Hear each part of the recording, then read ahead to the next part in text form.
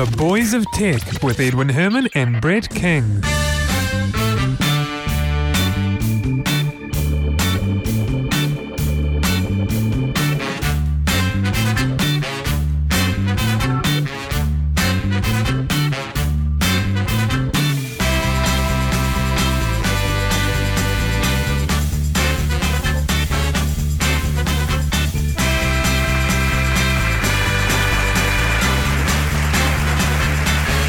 Thank you and welcome to the show. My name is Edwin Herman and this is episode 61 of The Boys of Tech for Monday, 12 April 2010.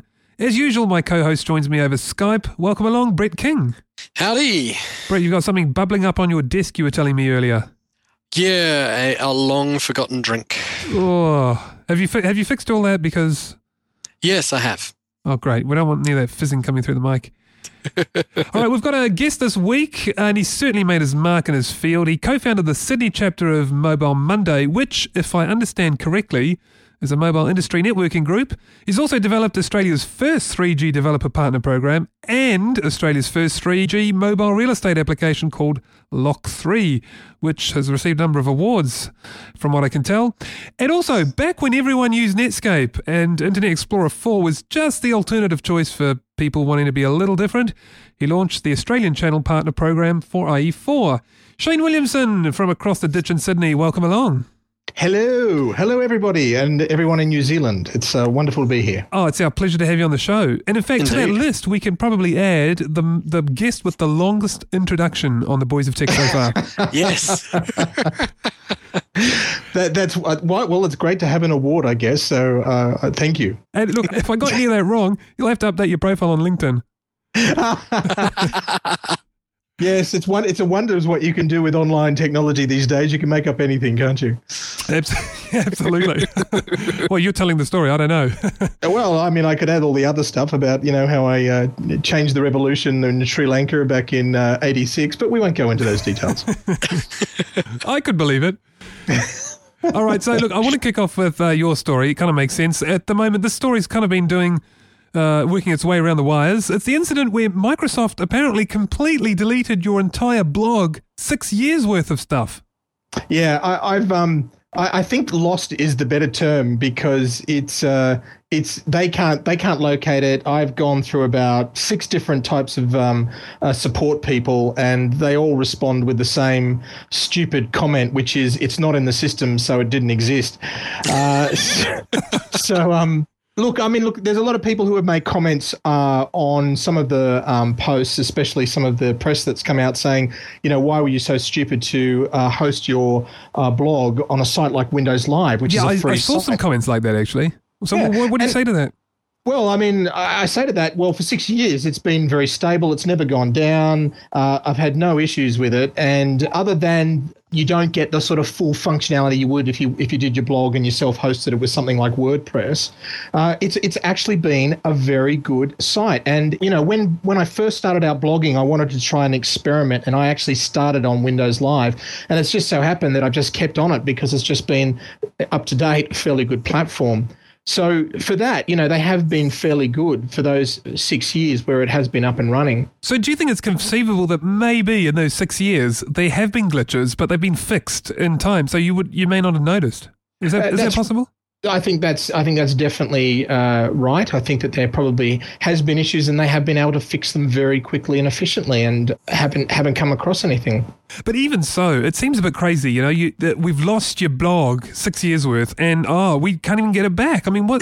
That's crazy. And the fact that this is actually making its way around the news sites, you'd kind of think that if it's simply a case of we can't be bothered going to the backups because it's too much work and it's only a safeguard for ourselves, for Microsoft, and not for the customers, maybe this would be a good chance to actually maybe change their view on that, because this story's obviously out there. ZDNet picked up on it and seen it. I mean, those are big sites. That's right. It's and again, how did they pick up on it? They picked on it because of obviously I lost my blog. I couldn't blog about it. That was as soon as you've lost your blog, you've lost your digital persona. I was unable to complain about this in a digital way. So Twitter became my voice. I quickly jumped on Twitter, started to let all the people who were following me know what was going on, and the press found out about it through Twitter. So once again, showing you the power of the medium. And to me, that's what blogging's been about for me all the way through that I've had the blog. It's been a great way to sort of put out onto the internet, this is what is good or this is what is bad, and people can find it through search engines. So it's very powerful that way. I understand your blog was fairly well read too, wasn't it? Well, I mean, I don't want to wax lyrical about it, but yeah, I mean, it was an industry blog. I'd set it up about mobile and specifically around convergence with mobile, which are some of the trends that are happening about how we're seeing mobile change and adapt. So yeah, it's been something that I've been very passionate about. So I haven't been blogging every single day, but it's been something that a lot of people have commented on. I've had links from other sites. I've had press in the past through it. So yeah, it's something that A, I was very passionate about, and B, had a lot of really good content on, I thought. So has Microsoft gotten in touch with you more recently? I mean, since the initial incident, have they talked to you or? No, there's been nothing. So listen, Windows Live Space's only support mechanism is an ad hoc website forum. So you have to join that, and you literally have to post onto that forum your issue and hope that it gets noticed. Yeah. Hope that it gets noticed. Oh my goodness. So there's no email support, like one-on-one email or anything like that? Or live chat? No live chat? There's no telephone number. There's no email. All you have is this forum, and there is no service level agreement of any type. So you post, and then it's just sort of like a roulette wheel. So I actually posted on the day that the blog disappeared. I didn't get any response. So I quickly, each day after that, kept posting a new post, trying to be as verbose as possible, and eventually somebody replied to one of my posts. And so where to from now then? I mean, what's the... To cut a long story short, I had to escalate because obviously I was talking to very low-level individuals in the support who couldn't help. Then when I escalated, I started to get this stupid responses of, your blog doesn't exist. Even though I could show them the Google trail of look, search on the URL and you'll see them all in Google, right? That was obviously a droid, wasn't it? Yeah, it was just a help droid. It was just, I wasn't getting it. So eventually I actually had to, I used to work in Microsoft many years ago. I had to go through some of the people that I know still work there and try and go through the back door of the organization. And I eventually got in contact with someone who works in Windows Live, and he's telling me that he's currently trying to work out what the issue is. So that's where I'm currently with it. I haven't had a response back. I'm currently trying to see whether or not they can actually restore this thing. And is there any idea whether you're the only person affected, or whether there have been other sites hosted on there that have been affected? So I noticed, look, there's no public statement, but what I did notice from the support forum were people at the same time that my blog disappeared, I saw other people having the same error messages that I was getting. So I don't know whether or not their blogs also were deleted. One of the interesting things about the website, the forum, is that they are deleting a lot of the requests so that you can't go back and track what's going on. Of the 4 I posted, all 3 of them have been deleted by the site admin. So there's no track back of any faults or anything that they've been... No, I can't. So I can't. I've tried to go back to see if other people, because I was going to contact some other people to say, look, if we've all had this problem at the same time, obviously something major happened. But I've gone back, and a lot of the posts that were there are gone now. So I don't know whether something major did happen. They're trying to cover it up.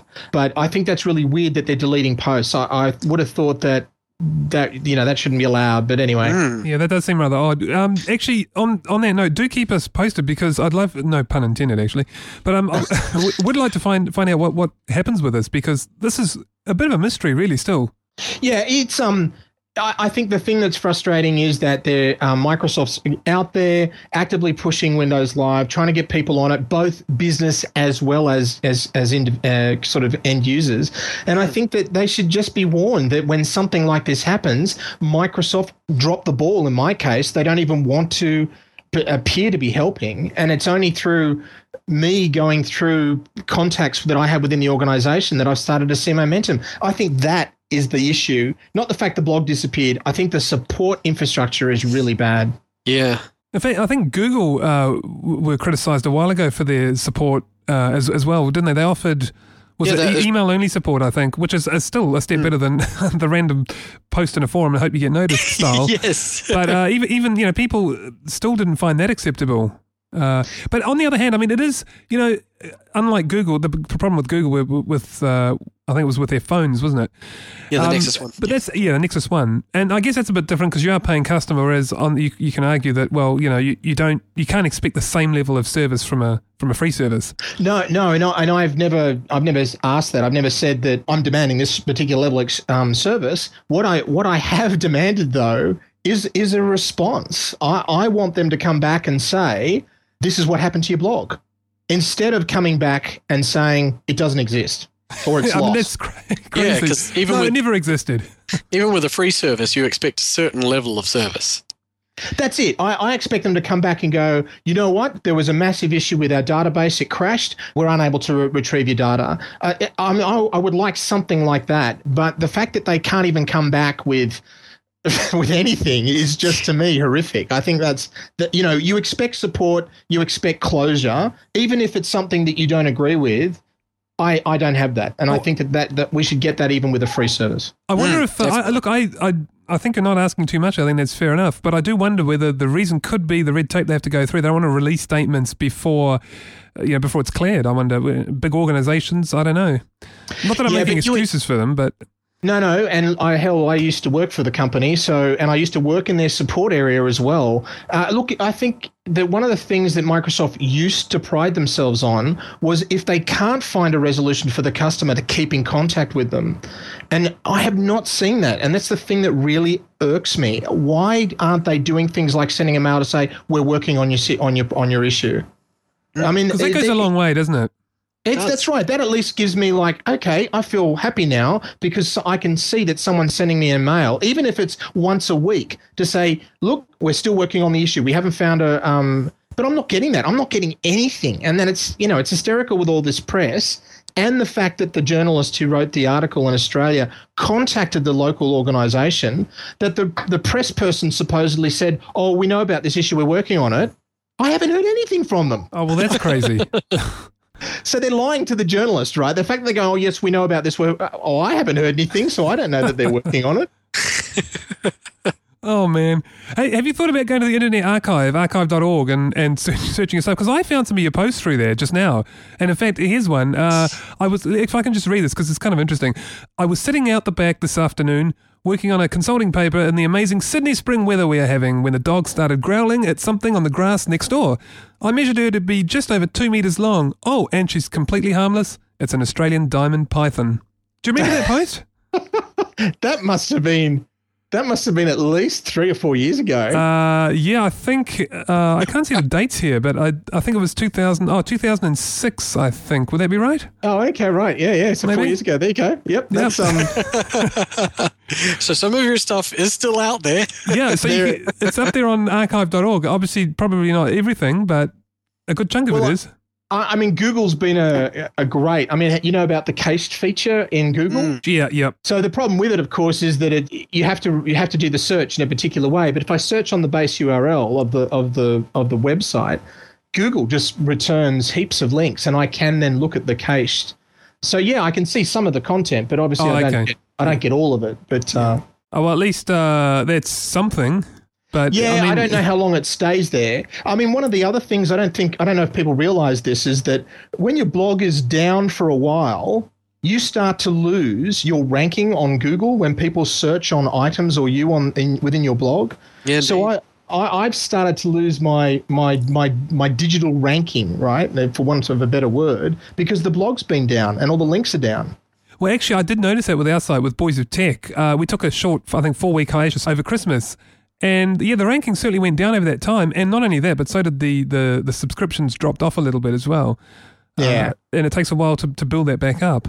Well, that's it. I mean, if I start another blog, I no longer have that 6 years of hits on Google and links from other sites. So if I do create another blog, I've got to build that completely back up again. Yeah, it'd be very hard to get that same audience back, wouldn't it? That's right. Luckily I've got the URL back. I was able to reclaim the URL from the site. So that's why I've got that post up on the site, which is just the one post saying that, Microsoft lost my blog. So if people do go to that URL, they can at least see what happened. Right. So at least there's something there. Yeah. And they don't just disappear and think, oh, well, this guy's obviously given up. That's right. But I am now actively looking at a more professional blog. I'm going to get my own URL, and I'm also going to look at like a WordPress system where I can host it myself. Right, I see. But I mean, as you say, in the 6 years, it worked for you, so there was no need to change, was there? Yeah, that's right. And they didn't really innovate it over the time, except for a couple of small things. Like, for instance, they released their own writer, Windows Live Writer, which is something that was a standalone application that allowed you to create your post, put the pictures in, and then in one click, it just published it directly to the site. I was also impressed that they automatically created a mobile version of the site as well. Oh, no, so that's nice. So every post I put up, anyone with a mobile phone would see a mobile version of that. So I was also impressed with that. Oh, brilliant. Can't believe that I'm here advertising them. But anyway. Don't worry, this gets cut out. No, I'm only joking. Alrighty, well, look, all the best with getting your stuff back. I don't quite know how likely that's going to be, but I'm wishing you all the best anyway. Yeah, look, I think even if I don't get it back, it's a lesson I'm hoping other people will pick up on as well. If you're going to create a professional blog, seriously think about getting it hosted on a site. Ensure that they do backups. And, if you're going to use Windows Live, just be expected that the support's not that great.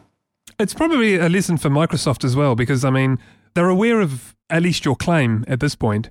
Well, even if they're not acknowledging an underlying problem yet. You would hope so. You would really hope so. In fact, this is one of the things, having worked at the company, when I worked at Microsoft, it was one of the best companies I worked for ever. I had a great time back then. It was, internet was happening. As you mentioned before, Internet Explorer was sort of going from a crap product to something that actually was looked okay. And then Windows 95 launched as well, which I was the technical lead for that product in Australia. Oh, that must have been big. That must have been big. It was. At the time, it was the biggest software launch in history.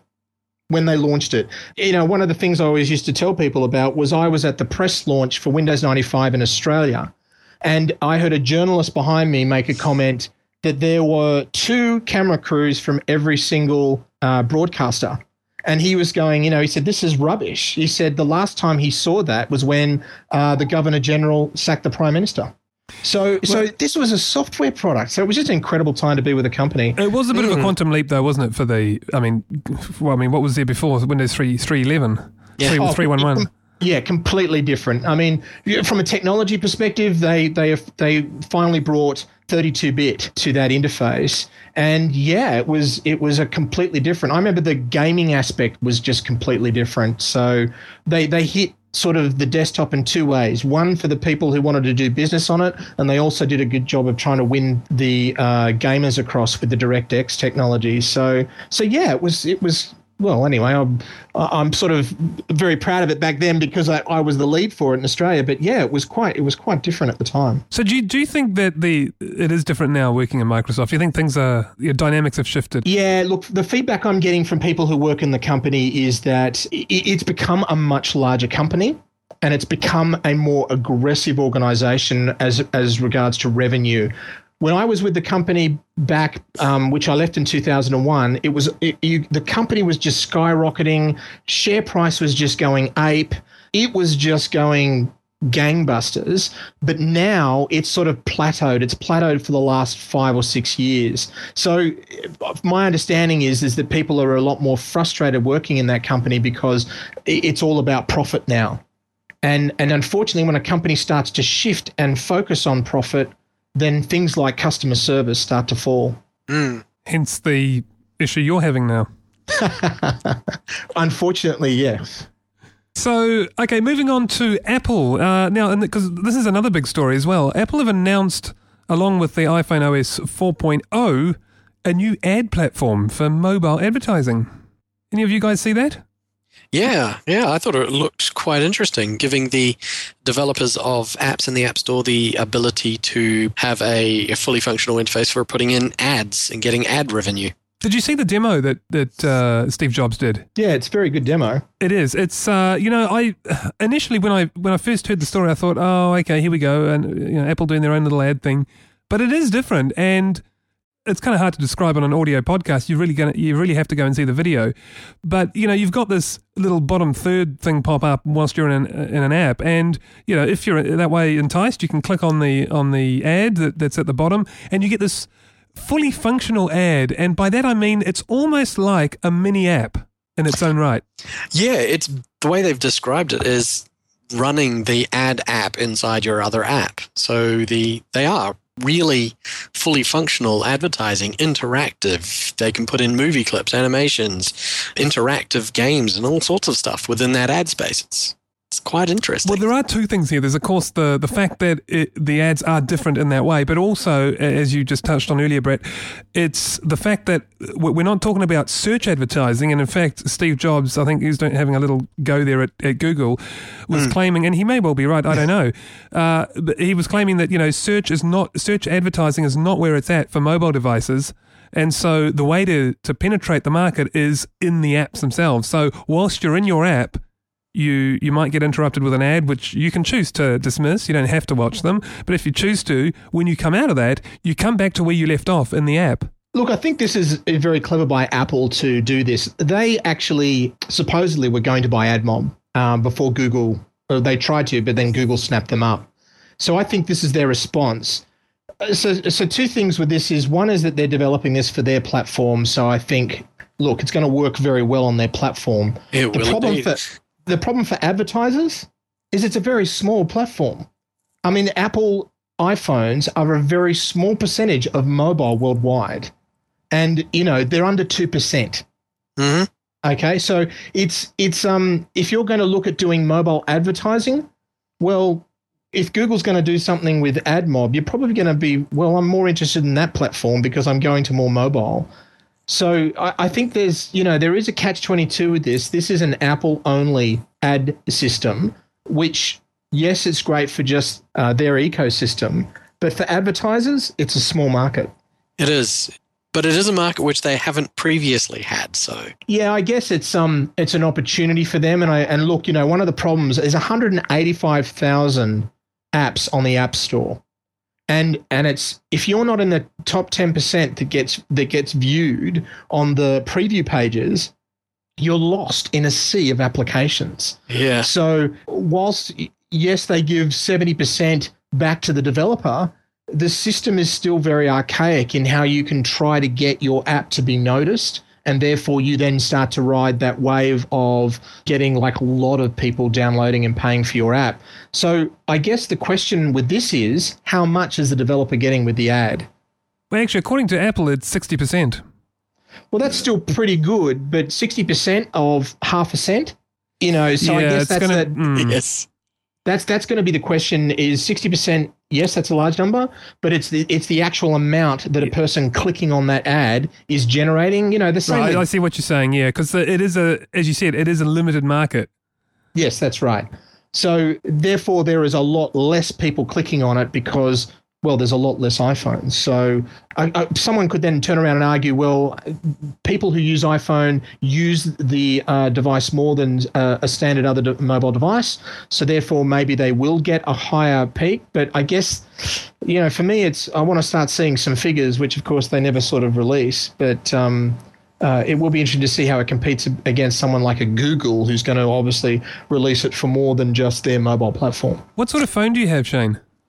I have a Nokia N97, which is Series 60, and I'm actually just about to upgrade my phone. So, well, that is nice, N97. Yeah, it's nice because it's got the dedicated keyboard, which is something that I like. And also, Nokia is very good with the high megapixel cameras. They've got 5 megapixel cameras. The media capability of taking videos and pictures is just brilliant. Yeah. So how would ads be delivered to the Nokia then? Is there anything? I guess is it through your browser on it? Well, yeah, you can currently view ads if you look at mobile websites.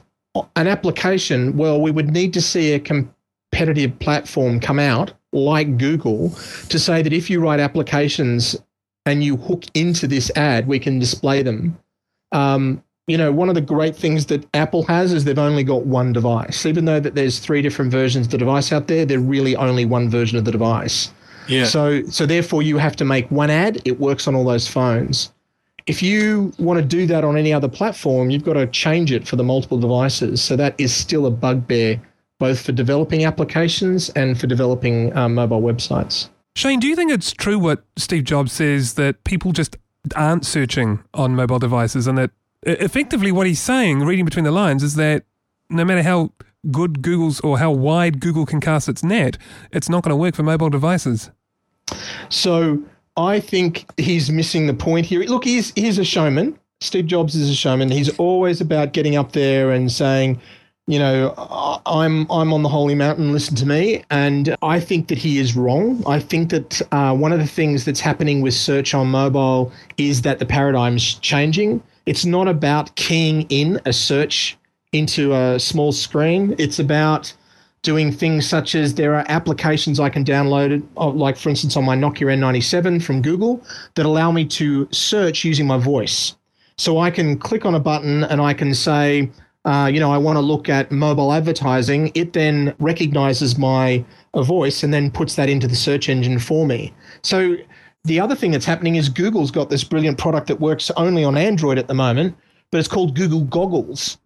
And it allows the camera to be the search engine. Oh, so I heard about that. Yeah. So you hold the camera up, photographs, and it can be anything. It can be a brand, which means it could be something on a bottle. It could be a famous scene, like it could be the Sydney Harbour Bridge. The person photographs that. The Google servers then recognize that image and then return the search for that.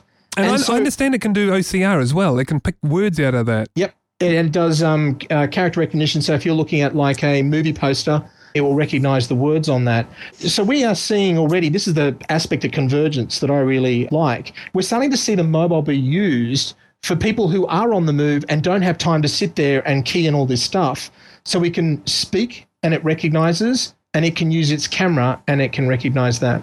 This is something that's been interesting over the last few years with the smartphone revolution is what can they put into this device? And look, it started with some smart aleck at Nokia, I think it was, sitting around a boardroom and going, hey, what if we put a camera in the phone? He was probably laughed out, but that has just become an incredible tool on mobile. Oh, absolutely. They're standard now, aren't they? Yeah, that's right. It's very hard to find a phone that does not have a camera in it.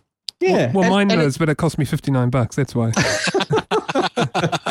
For only twice that, you could get one with a 2-megapixel camera. Yeah, well, I mean, that just goes to show, doesn't it? Indeed. And it's not, and the camera is no longer about taking happy snaps of your family. It's about being a document scanner. I use my Nokia N97. If I've signed a document, I can photograph it. And with the 5-megapixel, it can clearly read everything on that document, and I can then forward that off an email. I mean, you can copy a whiteboard after everyone's been in a business meeting drawing on a whiteboard. You can bring the camera out and photograph that. You've just described what I was about to say, actually. I was going to jump in there and say that's exactly what I've done on a number of occasions at work. I've been doing this fantastic stuff on the whiteboard, and it's not a printable one. So someone had a phone, and away we go. Take the photo, off back on the computer, and away you are again. That's right, and everyone can view it. In fact, there's a great service called ScanR, which allows you to, when you install it on the phone, it sends the picture and they will do an optical character recognition of your whiteboard. And that's nice. And send it back to you in a PDF. So, I mean, we're seeing all of this now happening with this. I mean, look at augmented reality using the camera. You hold the camera up and it shows you the real view, but then superimposes digital information in front of that view. I mean, when they first put your camera, who'd have thought that sort of stuff would be used for it as it is now? So it's almost like all that stuff in the sci-fi movies is kind of coming real now. Well, I mean, I think a lot of it is. It's look, Dick Tracy with his video watch. Well, the 3G technology brought us that functionality of being able to do a video call. And since 3G's been launched, there have been wrist phones that have that capability. So we've got that. the ability to do a conference call with a lot of people on your mobile is sort of like the stuff that we see in Star Trek when you see them using that. So, yeah, there's a lot of stuff that we were seeing in sci-fi is starting to come out now. And to think we used to laugh at them. Yes, well, I think what's even funnier is the people who wrote the sci-fi films are probably all bashing themselves in the face because they didn't do the patents for those things that Yeah. they thought, no one will ever invent this. You know, like look at all the stuff in Star Trek that's come true: mobile phones, PDAs. You think about it, it's just hysterical. We invented that. That's ours. That's right. That's right. Sorry, buddy, we own the patent, but thanks for the idea. Oh, what a shame. Now, AOL plans to sell or shut down Bebo. Does anyone here use Bebo? Nope. Nope. No, I haven't even used it. Okay, that's me neither. So this is going to be a short story. I've never even been to Bebo. Though, Well, I know a lot of people who do. Over 500,000 New Zealanders do use Bebo. Yeah, Bebo Or at was... least have a Bebo account. Yeah, it was very popular in, relatively compared to the population, very popular in the UK and in New Zealand. So, social network, basically a Facebook alternative.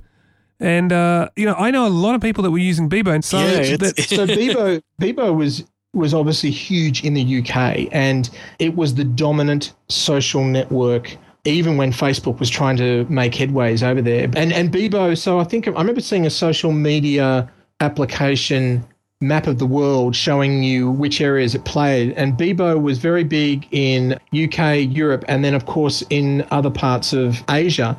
But it just did not get into Australia at all. So it's interesting to hear that it actually got into New Zealand. Oh, yeah. It got into New Zealand quite big. Yeah, it was big in New Zealand. But, of course, for a small population, just over 4 million people. So the actual numbers probably didn't amount to a lot. How many did you say, Brett, we had here? It's Get some figures. over 630,000.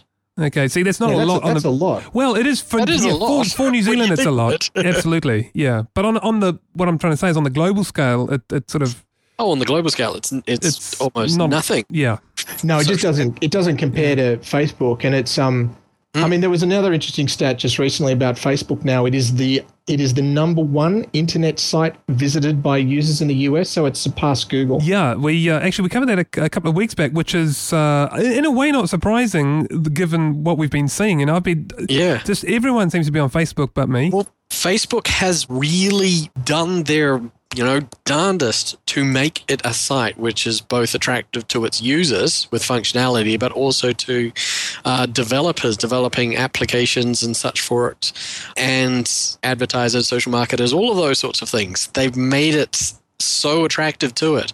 Whereas Bebo, which was their first, and MySpace, one of the granddaddies of them, they just did not embrace that philosophy, that getting out there and interacting and making things easy for other people, for third parties to do things with their site.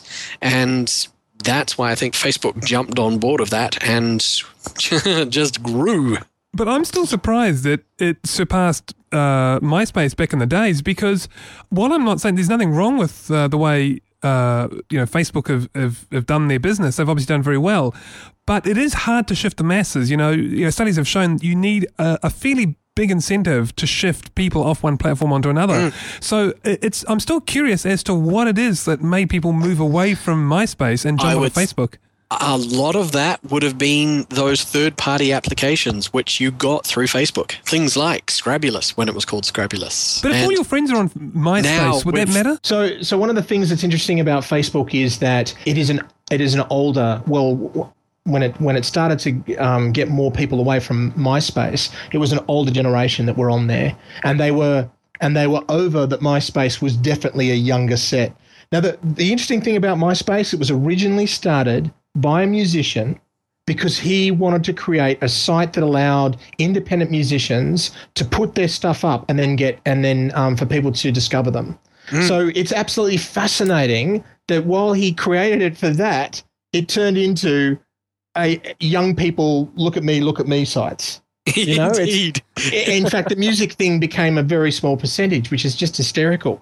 But it's because of that younger age group that got into MySpace that a lot of older people started to go, you know what? I was one of them. I jumped onto MySpace pretty early on, got a site set up, And I was just, there was most of the people who were wanting to connect to me were half my age. And I was like, how can they know or be interested in what I am when they're sort of like, half or even younger than that? So I got attracted to Facebook because I was noticing that more people my generation and people that I knew were onto that. So that migration slowly happened. And the other thing is that we're now seeing quite a few years now since they both started that people who are growing up on MySpace and are like, oh, I need to be on Facebook now. So it's almost like it's become that as people get older, they then migrate to Facebook. It's interesting, isn't it? I've never made it onto any of them, and I'm staying that way. It's been a bit of a running theme along this podcast. Early on, I kind of admitted that I don't have a Facebook, and sort of Brett looks at me going, "What?" And it's kind of I'm not on Facebook, and I don't plan to be. Edwin, do you have a mobile phone? I cover Facebook. Well, I have a mobile phone, but I've got a cheap mobile phone that basically only can only make and receive phone calls, make and receive texts, and has a little LED torch on the top, and that's it. Right. It cost me 59 New Zealand dollars, which should be about 40 US. Right. But it's I'm not anti-technology at all. Absolutely. I mean, I'm here doing this podcast, but it's just what suits me. The thing I find fascinating with social network sites is that you do have the power to allow either a lot or as little information as you want on there. And I think that I've gotten in contact with people that I haven't seen or heard of from years, and it's been great for that. In fact, there's another site called friendsunited.co.uk that I got onto that a whole lot of school people that I was on started to get onto. So look, from that perspective, that's interesting. But look, I think the power is that you have the ability to say, I do want all of this information to be viewed by the public or not. And I think that's the great thing about it. So, and I don't think you need to be on it if you don't want to. But for me, it's just been a fascinating friendship and networking thing. I think it's very powerful for that aspect. Yeah. It allows you to have some amazing trips down memory lane. It does. And look, I mentioned something before about having a digital persona. I think having a Facebook page, if you are, as well as your blog and as well as your LinkedIn profile, is another thing that's very important to have there. That it's because it's searchable by Google. Yeah, that's true. Although I find it quite annoying when I'm one of these people that will do a search and come across a Facebook page eventually, like we all do, and unless you're a Facebook member, you can't actually see anything.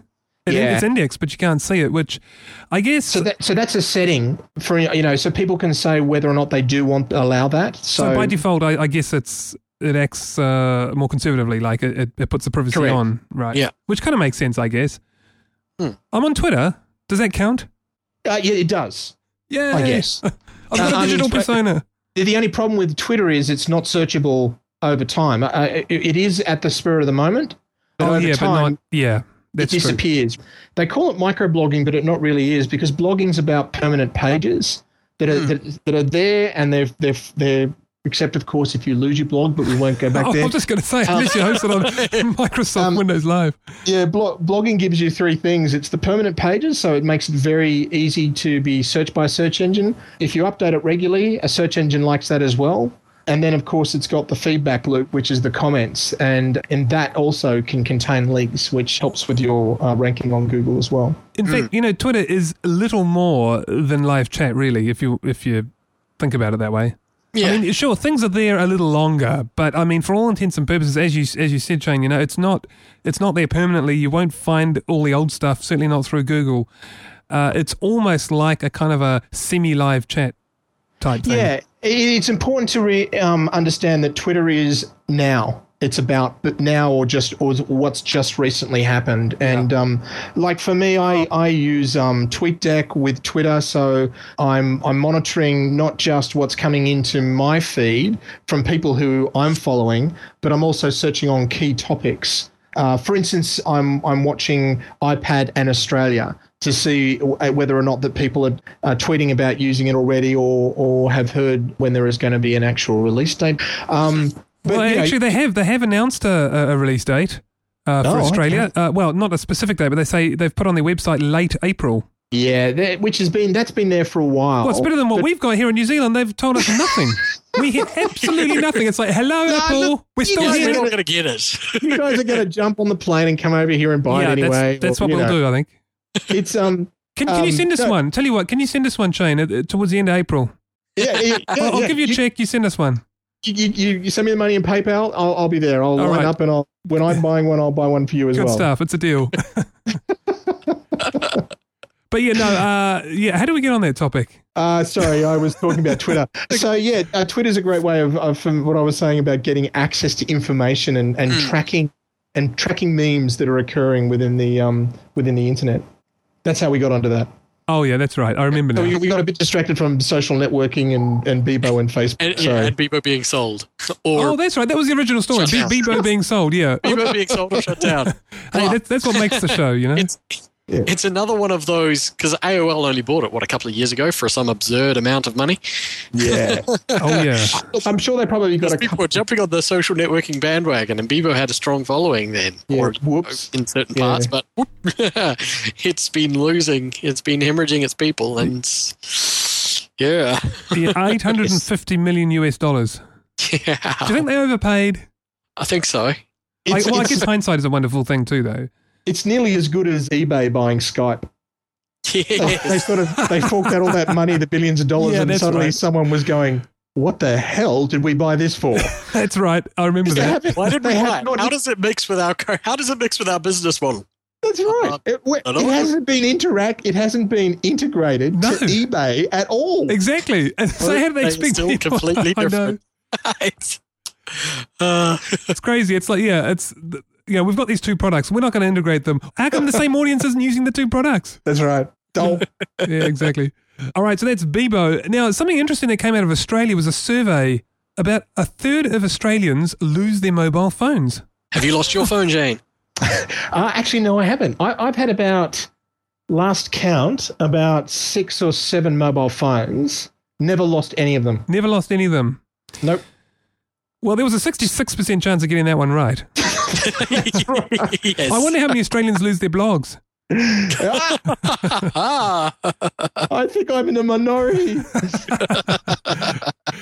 It's kind of hard to believe, though. But look, Brett, what about you? I mean, I know we're not Australian, but just a quick survey here. Brett, how many phones have you lost? None. Same here, none. Interesting. Yeah, look, one third of people lose their phones. We are 3 people, and none of us have lost their phones. So they're obviously wrong. It's something that I believe. In fact, I'm shocked that it's so low. To be honest, do you think? Being in the industry, it's something that I'm sure the device manufacturers, someone will sit there in a meeting and go, "Hey, look, we've got this really great application that backs up everything off the phone in case someone loses their phone." They go, "Don't do it. We want them to buy a new mobile phone."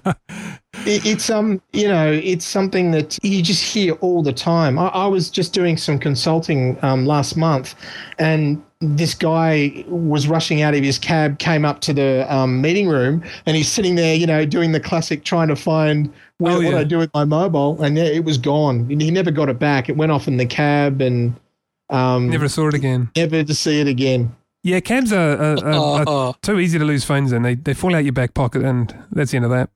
Well, I think especially because his was an iPhone, so. Oh well, that would that's no chance of finding its way back to the owner. That's right. And he was even using that Apple system that allows you to track it. Oh, was he?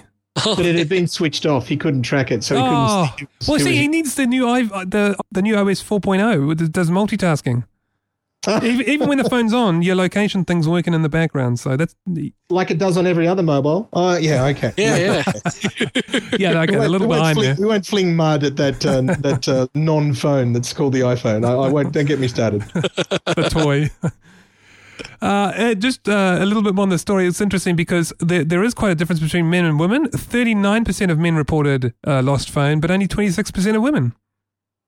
And then it's really funny because the people who write the story go on to make this amazing claim, this amazing conclusion that it's because they could be right, but they just seem so sure about themselves the way they say it, that's because men tend to pocket their phones while women put them in their handbags. And yeah, I mean, it could be true, but how do they know that? Yeah, no, I don't know about that, but I think women have a stronger relationship with the mobile than a male does.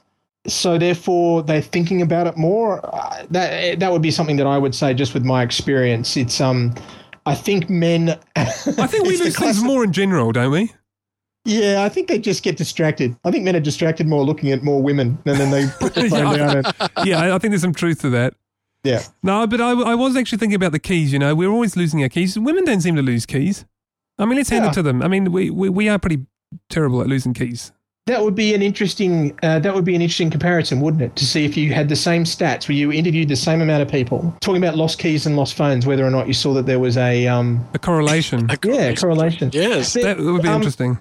One of the interesting stats, the really bad bushfires that we had last year in Victoria. Oh yeah. Mm-hmm. So one of the interesting stats that came out from a presenter who was down on the ground, he said one of the things that fascinated him was when he was talking to people about what do you grab when you run out of a house. Of the top 3 things he was hearing, mobile phone was one of the ones that was mentioned. And that's fascinating, that when he was just going around saying, so what do you grab? And people would say, they go through a list. He said what was just fascinating to him, he says he kept on hearing mobile phone turn up somewhere in there. So when people are rushing out of a burning house, they know it's important to grab that phone. For a lot of people, especially with the prevalence of smartphones these days, basically everything about their life and their connections and the people they talk to and contact details and all that sort of stuff is on that one device. Yeah. So in a fire, it's very true. So in a fire, 39% of men are going to burn, and only 26% of women are going to burn. Is that the right conclusion? The fun you can have with statistics. Yeah, exactly. Absolutely. All right, that's been a great segment. Hey, look, that pretty much concludes our international stories. We'll take a short break, and when we come back, we'll see what's been happening in the New Zealand tech sector this week.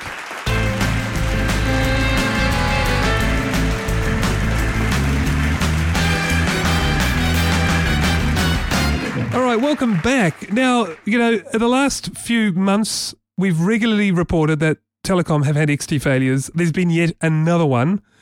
Before I go on, though, Shane, has this story made it over to Australia about our telephone network that isn't? No, it hasn't. Oh, okay, that's interesting. Oh, good. Well, that's probably a good thing. Just basically, in a nutshell, Telecom launched, it's our main phone provider here, kind of like your Telstra. They launched a brand new XT. I'm sure it's nothing like our Telstra. No, we have our own Telstra. Well, yeah. I know. Yeah, that's right. You do have where Telstra went over there. So our Telstra's a good guy, and Telecom's a bad guy, and I think it's the other way around over in Australia, isn't it? Yeah, Telstra's the bad guy. Yeah. It's kind of. So anyway, Telecom launches this brand new mobile phone network called XT. They get what's the guy from Top Gear called? Richard Hammond. Yeah, that's the one. Richard Hammond to do all the ads and the front man for it. And it's basically, cut a long story short, it's a dog. It broke somewhat 6 or 7 times. I think they've had outages, some of them lasting for the better part of a day. Yep. And it's very embarrassing. Is this their 3G network? Yes, yeah. This is Telecom's 3G network that's had all of these issues since it was launched. I'm glad the story hasn't made it too far afield because it is very embarrassing. It is very embarrassing for Telecom. So anyway, they've had. So the reason why it hasn't come to Australia is because there is an assumption there that things don't work very well in New Zealand. So I guess that some of the press here would have gone, "Why is that news?" Unless it's sport. Unless we're talking about the All Blacks, right? No, we won't go there. We're talking about technology, goddammit. Well, look, anyway, Telecom have had another failure. I just thought I want to report on that. Again, I don't think we're going to... This is the 7th time or whatever it is now. I've lost count. We're not going to talk about it because we've done it to death. But I just thought I would get this in because we're keeping tabs on you, Telecom. So there you go. Indeed. We will be marking it down every time you have a failure. I'm sure everyone else is too. There was another funny story, though, here in New Zealand. It's not really much of a story, but it is good for a bit of a laugh. Here in Wellington, by the way, you won't know this, Shane. In fact, most of our listeners aren't from Wellington. They won't know this either. But we've got this tunnel. Goes right through a hill, as tunnels do. And it's a bus tunnel. You can't walk. There's no pedestrian access. You can't drive. You're not supposed to drive cars through, although people sometimes do. And this person's come out and just in the news here saying that Google Maps directed her to walk through the bus tunnel. Indeed. Google's, what is it? Google's Find a Walk? No. What do they call their new thingy? Isn't it just their maps, Google Maps? No, it's their a new feature. Oh, yeah. Maps. Their walking directions or driving directions. Yeah, that's the one. Walking From A to directions, B. Yeah. Yeah, and it told her to walk through the bus tunnel. She was horrified. So this is actually a Australian Google team has created this to reduce the number of silly Wellington people. Here we go. hey, But it won't, because the real Wellingtonians know that you're not supposed to walk through them. It will only get the tourists.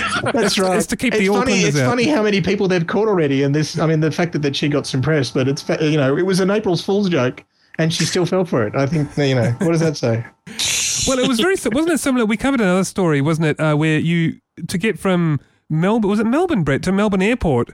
Yes, Melbourne Airport. You have to kayak across the Pacific to Japan, I think it was, because there's a Melbourne Airport there. Yep. And it actually said kayak across the ocean. Anyway, but who knows? I can just see the lawsuits happening when people actually try these things.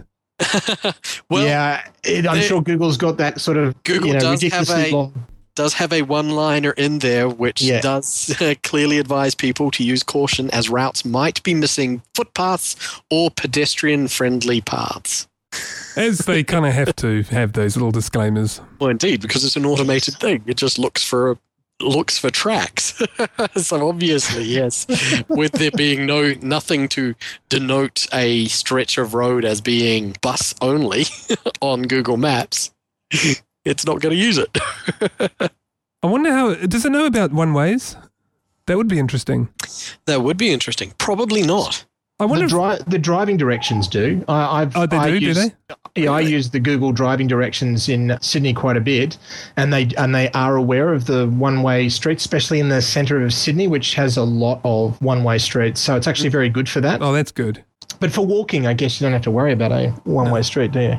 No, that's true. You just need to worry about bus tunnels. Indeed, you do have to worry about those streets which don't have a facility for foot traffic. Yes. Great. Glad we sorted that one out. All right. Hey, it's been a wonderful show. Shane, I want to thank you very much for joining us. Guys, I've enjoyed it. It's been a lot of fun. Thank you for having me on. And before we do let you go, where can people find you? So you can Google me. After all that comment before, Google Shane Williamson. But my obviously the blog is back up there. It is going to be the main pointer. So if you Google Shane Williamson, you'll see the blog is still there. Won't have all the content it used to have. Do you want to give the URL out on? If only I could remember that as easy as it is. So it's it's shanewilliamson.spaces.live.com. And it will have a link very shortly to my brand new blog, which will be up in the next couple of weeks. So that's shanewilliamson.spaces.live.com. That's right. Good stuff. All right. So, thank you once again, Shane. It's been great. Thanks, guys. No worries. And Brett, thank you very much for co-hosting the show with me. Not a problem, Ed. All right. And thank you to everyone else listening to us out there on the internet. We'll see you all again next week. Till then, take care. Bye-bye. Bye-bye.